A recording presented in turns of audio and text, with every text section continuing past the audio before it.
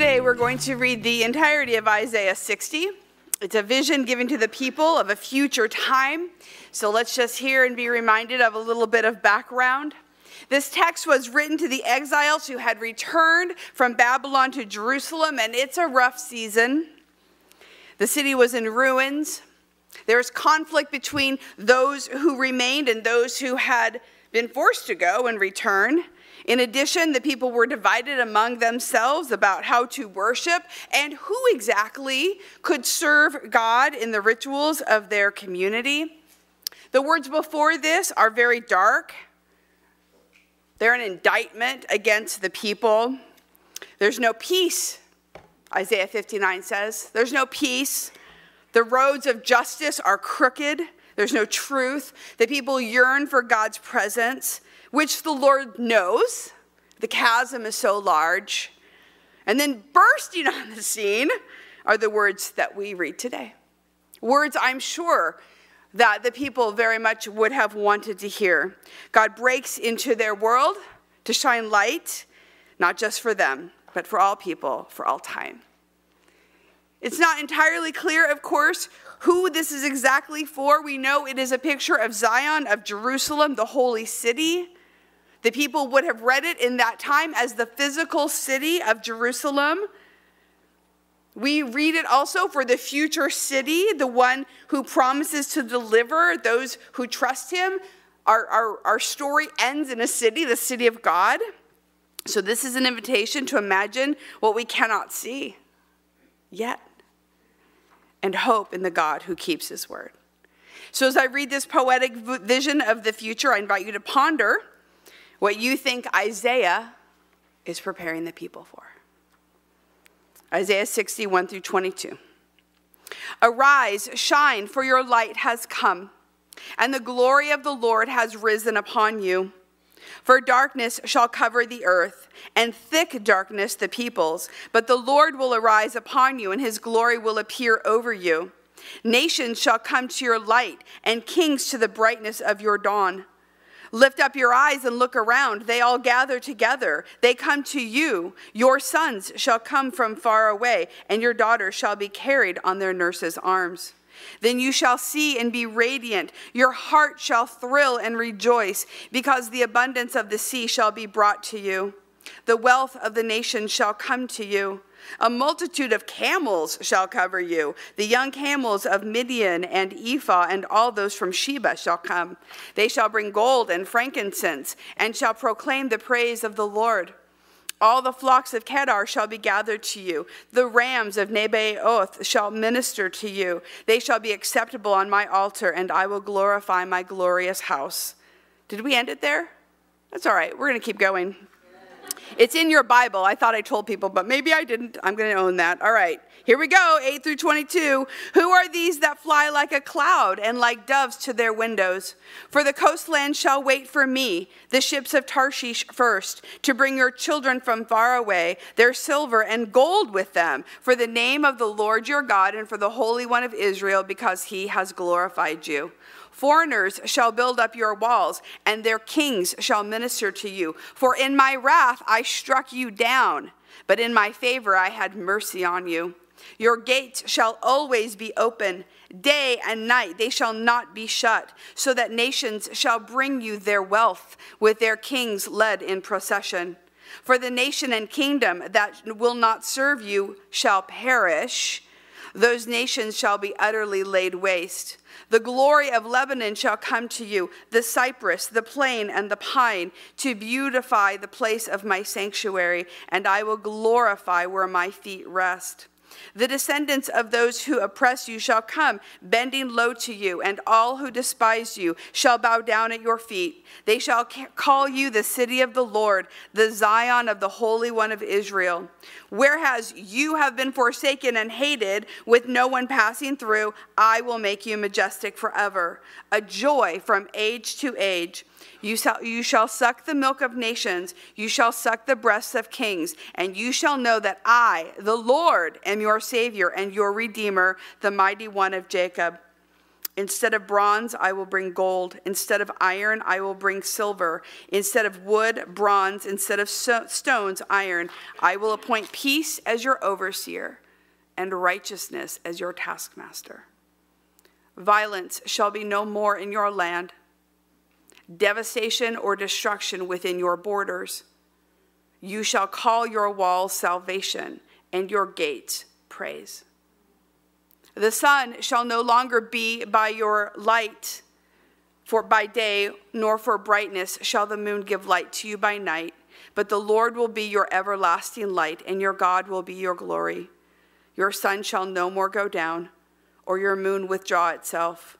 For the Lord will be your everlasting light, and your days of mourning shall be ended. Your people shall all be righteous. They shall possess the land forever. They are the shoot that I planted, the work of my hands, so that I may be glorified. The least of them shall be a clan, and the smallest one a mighty nation. I am the Lord. In its time, I will accomplish it quickly. Oh God, thank you for these words. These words that the people would have heard straight from you. Give us ears to hear, Lord. Ears to hear what your Spirit is saying to us today. Amen. As I read this future vision of God, very much like the Holy City, the new book of the new city of Jerusalem, I'm reminded of a story that I've told before, but it fits and takes us where we need to go, so I'm going to tell it again, and some of you haven't heard it. One day in the early 1990s, early in the morning, Pastor Denny was getting ready for preschool chapel. He was standing right here. That was what he did. He would bring out the box and he would be sorting the flannel for the kids, patiently, probably enjoying a little bit of quiet. And I interrupted his piece, which is something that I often did. Probably in ripped jeans and red Keds, because that was kind of my outfit then. And I had a pronouncement to make, and I was looking for some deep theological insight. Something is bothering me, I told him. Sorting through the flannel and not looking up, he said, "What is that?" Not wanting to shock him too much, remember right now I'm in my 20s. I said, "Well, I think that heaven sounds boring and kind of dreadful, and I don't really want to go there." Now, I'm not sure what I expected. A grand theological explanation beginning with the creation account and spinning the entire arc of Scripture to get to the glorious, if somewhat confusing and scary scene in Revelation. Maybe I expected some concern for the eternal state of my soul. Compassion? I don't know. What I didn't expect was laughter. Not the kind that you know you're being made fun of, but the kind that just bubbles out because you can't help it and you think that the person in front of you is maybe ridiculous.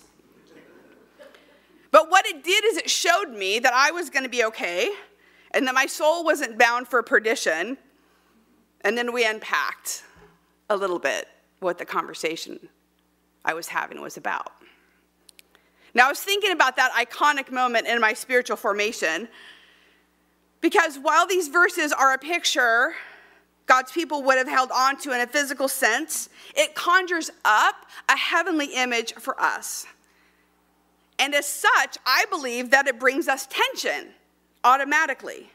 Perhaps not the kind of tension that we talk about very much, but usually that is there a little bit underneath the surface.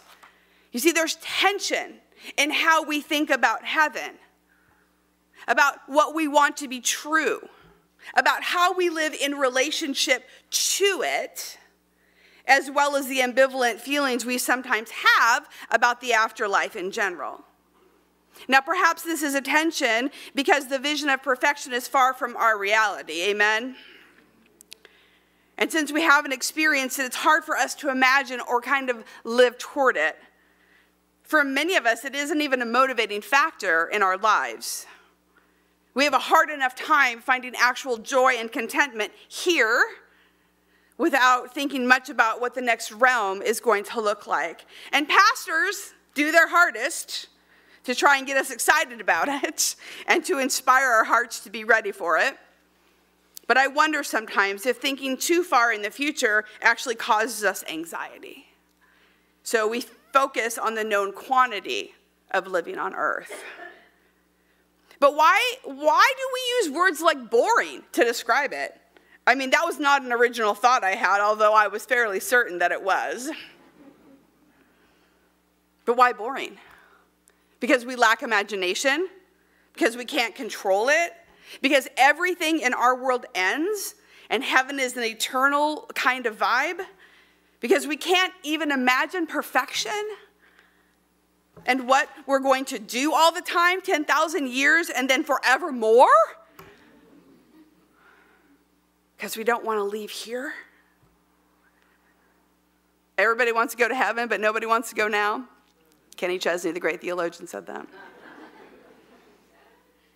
And yet the more years I have, the more I long for a place where there are no shootings, where nobody burns a menorah, where no children are traumatized by the fear of war and the loss of everything that is stable and good to them, where disease is rampant and acid rain falls from the skies, where we as people profane God's name by our gross attitudes and actions. I'm sick of my own sin and the ways that I consistently fall short. I'm tired of waiting and wondering and hoping while life itself is falling short of my expectations. How exactly is this picture going to come to be? I mean, I'm on a little bit of a rant right now, so I'm just going to keep going. But how is it going to happen that all of a sudden we're supposed to just be these great people? What's going to be different than it was for Adam and Eve? I mean, God was literally there in person with those people. They got to talk to the animals. They got the coolest, most perfect place ever. And they messed it up. Hello? So the only thing that I can see that's different, and it's a big thing, is that Jesus died and rose again. That's the only thing that's different. Jesus was victorious over sin and death. And if you believe in Jesus, I pray that the reason you are here today is because of the resurrection. It's the resurrection that we hinge our lives on. That is the hope of new life when we believe in the God who came to save. But at this time of year, we just want the baby in the manger. We want the angels and the shepherds and the sweet little family and the tradition and the choruses and the cookies, whatever. But Advent doesn't let us get away with that. You guys. Advent is about the light coming into the dark spaces. That's what we talked about the first week. And Advent is about life coming to those spaces where it seems like there's only death or there's nothingness. That's what we talked about last week. And today we focus how Advent is about the future that we are going to have. We focus often on the waiting, which is right because we are people who need to be reminded that waiting is holy and good and teaches our souls to be expectant and to trust in our magnificent Savior. But what are we waiting for? This picture in Isaiah is really something because it shows us a joyful place that God is waiting and wanting to give his people. So for a few minutes, let's just talk about how Isaiah's community might have heard this and why this would have been important to them. You see, these are inspiring, majestic promises of God's future world. There's so much light, unbelievable light that you can't even comprehend. God's everlasting light. This is in contrast, Isaiah's writer says, to the places covered in darkness.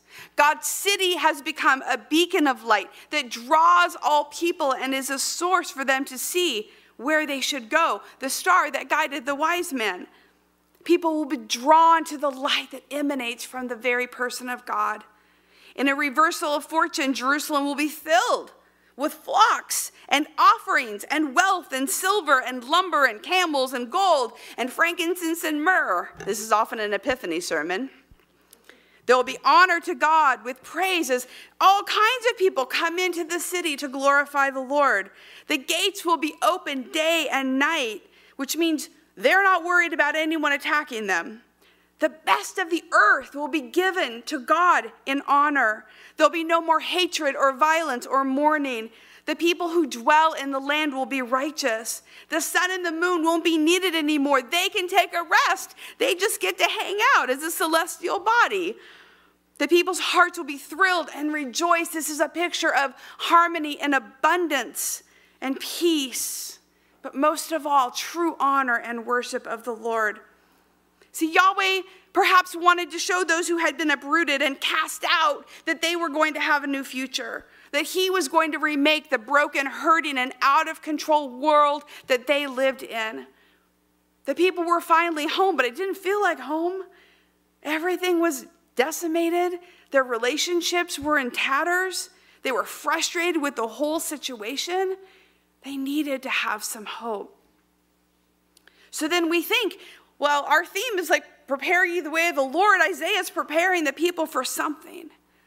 It's passages like this that help us see why the people of Jesus' day were longing for a military ruler.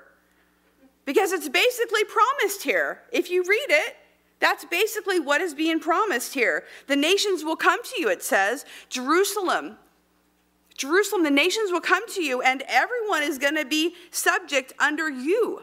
Those who were oppressed will come and give you everything you deserve because now you're going to be in charge. While Mary's revolutionary song tells how God is going to lift up the humble and scatter the proud because of the child in her womb, the angel who came to announce the Savior said the baby would bring peace and goodwill. So which is it?